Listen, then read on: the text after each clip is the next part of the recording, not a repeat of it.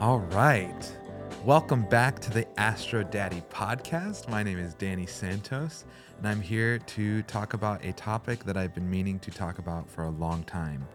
I've developed my own theory of what is known as the underworld signs of the zodiac. Excuse me.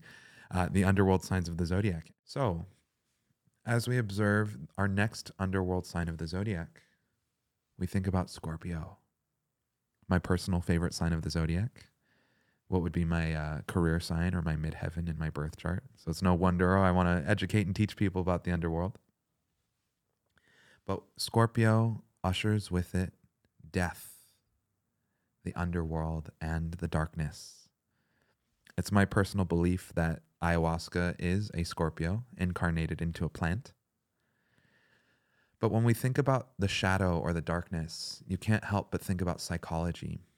Freud's theory of the id, the ego, and the superego, Carl Jung and his work with the unconscious, things like tarot, astrology, psychotherapy, EMDR.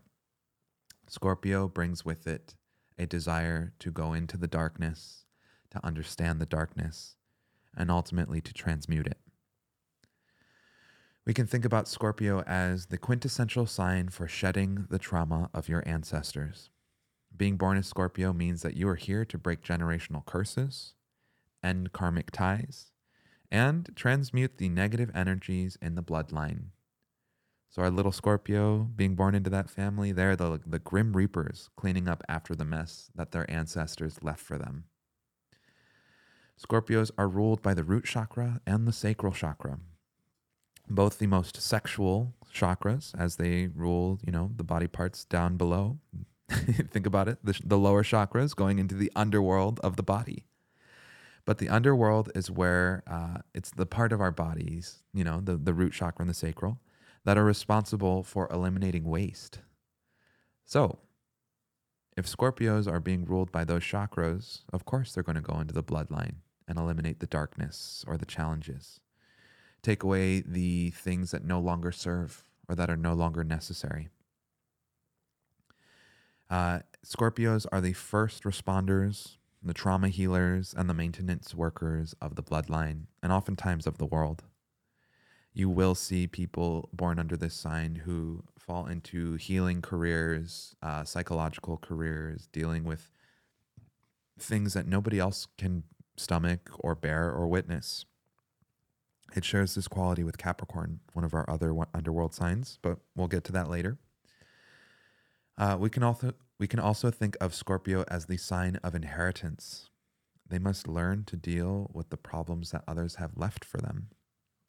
But Scorpio also is ruled by taxes. So if they're inheriting the trauma of others, they're also paying the price that others have left before them. Interesting to think that judgment goes between both Libra and Scorpio. If you're judged here on Earth, that would be Libra territory. If you're judged in the afterworld, that would be Scorpio territory. How we pay for our sins, how we must face the darkness, and ultimately move forward, having to face the consequences of our action, or the consequences of others' actions. Because with that inheritance energy, Scorpio must clean up the trauma that was left for them and move forward. We can think about the ruling planets for Scorpio, Mars and Pluto. The Mars archetype, it's first revealed to us in Aries, the first sign of the zodiac, what I like to call the sign of breath, and also the sign of masculinity. But in the underworld, Mars takes on a different meaning. This is where we can recognize the concept of severity. The Tower card in the tarot might be a good example of severity, but it is when life delivers a swift and final blow onto us. It's the energy of feeling completely transformed. When you are living your life and devastation, divorce, disaster, destruction, disease comes upon you. The 5 Ds of the underworld. And when we have this energy of the underworld taking us into severity, it's where we experience the breaks, the fragments, the unconscious transformations. With the energy of severity, we can understand that our lives will change.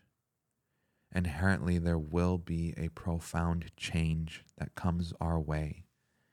And while this can be some of the most painful, destructive, hearkening, challenging, arduous experiences that we have, all of us must step into the underworld at one time or another to experience loss, death, transformation, miscarriages, divorces, splits.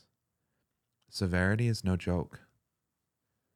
But with severity, the master teaching of severity is that it is more merciful to make a swift and delivering blow, getting straight to the point, and to be merciful, than it is to repeatedly make the same mistake, drag things along, and allow them to be misunderstood, complicated, and even muddled. Severity is one of the greatest teachers of the underworld because it teaches us where to part ways with the darkness that we no longer need. This archetype can also be found in the zodiac sign Gemini. However, Gemini experiences severity in the overworld. It's where someone might learn to set a boundary, have a swift communication, be in your local community and recognize that, hey, so-and-so is coming my way and I want to have proper boundaries with them. Instead, severity in the underworld means looking at the parts of your soul that you no longer are willing to maintain, and it's laying them to rest. So that Tower card coming in the tarot, it will reveal transcendental, profound transformations, often unexpected, but right on time. We can also think about the Death card in the tarot. It's where we learn to lay things to rest. But interestingly enough, we go into the underworld or the land of the dead in order to be reborn. When we hit the end of life phase and our soul travels through that tunnel, we find ourselves on the other side. We find ourselves transformed and transmuted. Some theorize that Earth is the underworld and that this is the darkest it gets. Personally, I think it can get darker. So it's just worth noting that on this plane, in this physical world, we come face to face with the darkness every day. But it's up to us whether or not we want to confront it, face it, and transmute it. The beauty of death is once we allow the parts of us to die that no longer serve, it gives us the opportunity to be reborn and to have a brighter and happier life. Some of the other archetypes that we find in the underworld would include the Scorpion. So, phallic by nature, it's got that Mars energy, that severity to it. A Scorpion will only attack when provoked. And its pincers, its stinger, its black exterior, it can be a little alarming to come in contact with a Scorpion. Think about a Scorpio where you might meet in person, maybe Scorpio Sun, Scorpio Rising. Their darkness will be present upon their first impression, either dressing in dark clothes, having dark colors, maybe having an intensity about them, even if they're dressed in light colors. But you can feel the intensity, the sexuality, the transmutation of this sign. We can also think about death as sex. Oftentimes, people can only really address their trauma by having sex with it. So, let's say somebody has daddy issues or mommy issues. Maybe they're going to seek out a partner who's older. It's a way to familiarize themselves with the trauma without necessarily fully acknowledging it, or as a way of completely acknowledging it and, in Scorpio fashion, eliminating the trauma by having sex with it. Scorpios really bring forward that energy of, hey, when life gives you lemons, you make lemonade. Take the pieces that you've got in your psyche and figure out how to live with it. It's part of mastering yourself. So a scorpion will really only attack you if provoked. And think about it. When you go to a scorpion or a Scorpio, they're typically pretty private. They like to remain in the darkness, and provoking them by trying to bring forward the truth or put them in the light, a Scorpio will protect themselves. They'll be defensive. So it takes time in order to truly make that bond or build that relationship with a Scorpio. We can also think about the archetype of the planet Pluto. So similar to the Judgment card that we discussed with Libra, Judgment's ruled by Pluto, but Scorpio's ruled by Pluto too. So we have to reference Persephone, queen of the underworld. She was taken down to the underworld by Hades, forced to eat the pomegranate seed, a metaphor for sex, and banished from the overworld for 6 months out of the year. I guess there's a little Libra in there too, finding the light and the dark. But she had to be ripped away from the light, ripped away from her mother, ripped away from all of the pleasantries of the overworld, and taken into the darkness. Pluto, as a planet, relates to the unconscious. It's what we are programmed from our ancestors. It's the unseen energies that run the mind. And it's where our sexuality goes to turn our pain into pleasure. Pluto's ultimate path is one of destroying what was in order to rebuild something new with a healthier and more solid foundation. In a way, Pluto wants stability, but it is willing to destroy and transform and transmute whatever is in its way, even if it means starting over to get there. In this way, it's appropriate that Scorpio relates to Pluto and the Tower card in the tarot. And in another way, we can see how Scorpio being the opposite sign of Taurus, well, Taurus is the sign of stability.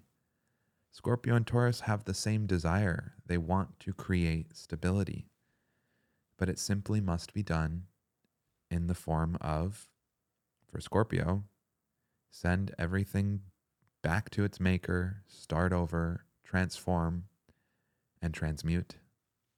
Whereas a Taurus just wants to build and keep building and keep building. They don't want to acknowledge the shadow. They just want to get what's right. As Scorpio is the ruling sign of the underworld, it is only appropriate that we check out what Miss Kim Kranz has to say about the underworld archetype. So let me just turn to the page I've got here in the book. And Kim Kranz describes the underworld archetype as the nightmare, the ordeal, and the bottom. This is no time to mince words. The archetypal territory of the underworld is fraught with nightmares, suffering, and pain. It is the darkest shadow realm which we try vigilantly to avoid or to deny at any cost. Try as we might, the darkness pulls us into its depths through disturbing dream images, unexpected accidents, illness, war, conflict, and ultimately death. Not visiting the underworld or denying its existence altogether is what gives it dangerous power. Traversing it forces us to bow humbly to the greater forces that be, while summoning the inner strength we previously underestimated. Take solace that the underworld subsumes everyone from time to time, making us deeper friends, more intimate partners, soldiers of light amid our shadowy times. Facing darkness and choosing light is the most profound calling of all. Kim Kranz also goes on to say that one of the earliest stories on record is that of the goddess Inanna's descent. Turns out that descending into the underworld is as old as time itself. She also states that it's important to search for images of a map of Dante's Inferno. What does the story of epic descent stir in you? We know, according to Kim Kranz, that when the underworld is in light or living in high vibration, it represents bravery, depth, and facing your deepest fears.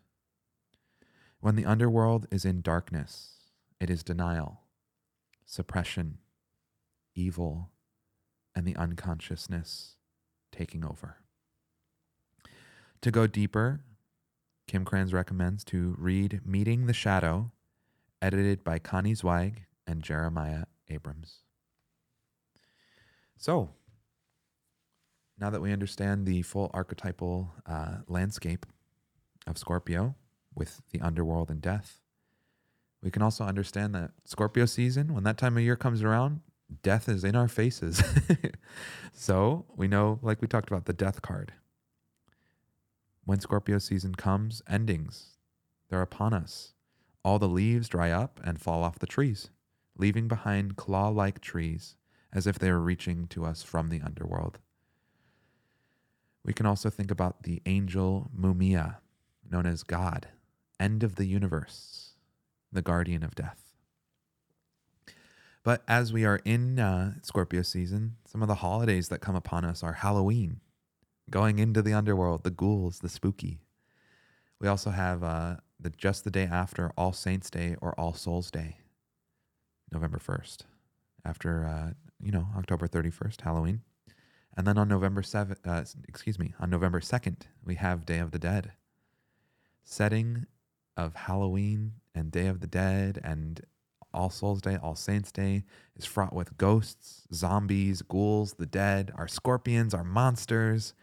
It's a time when the world plays with the underworld and shows us that maybe it's not so scary or something to be denied.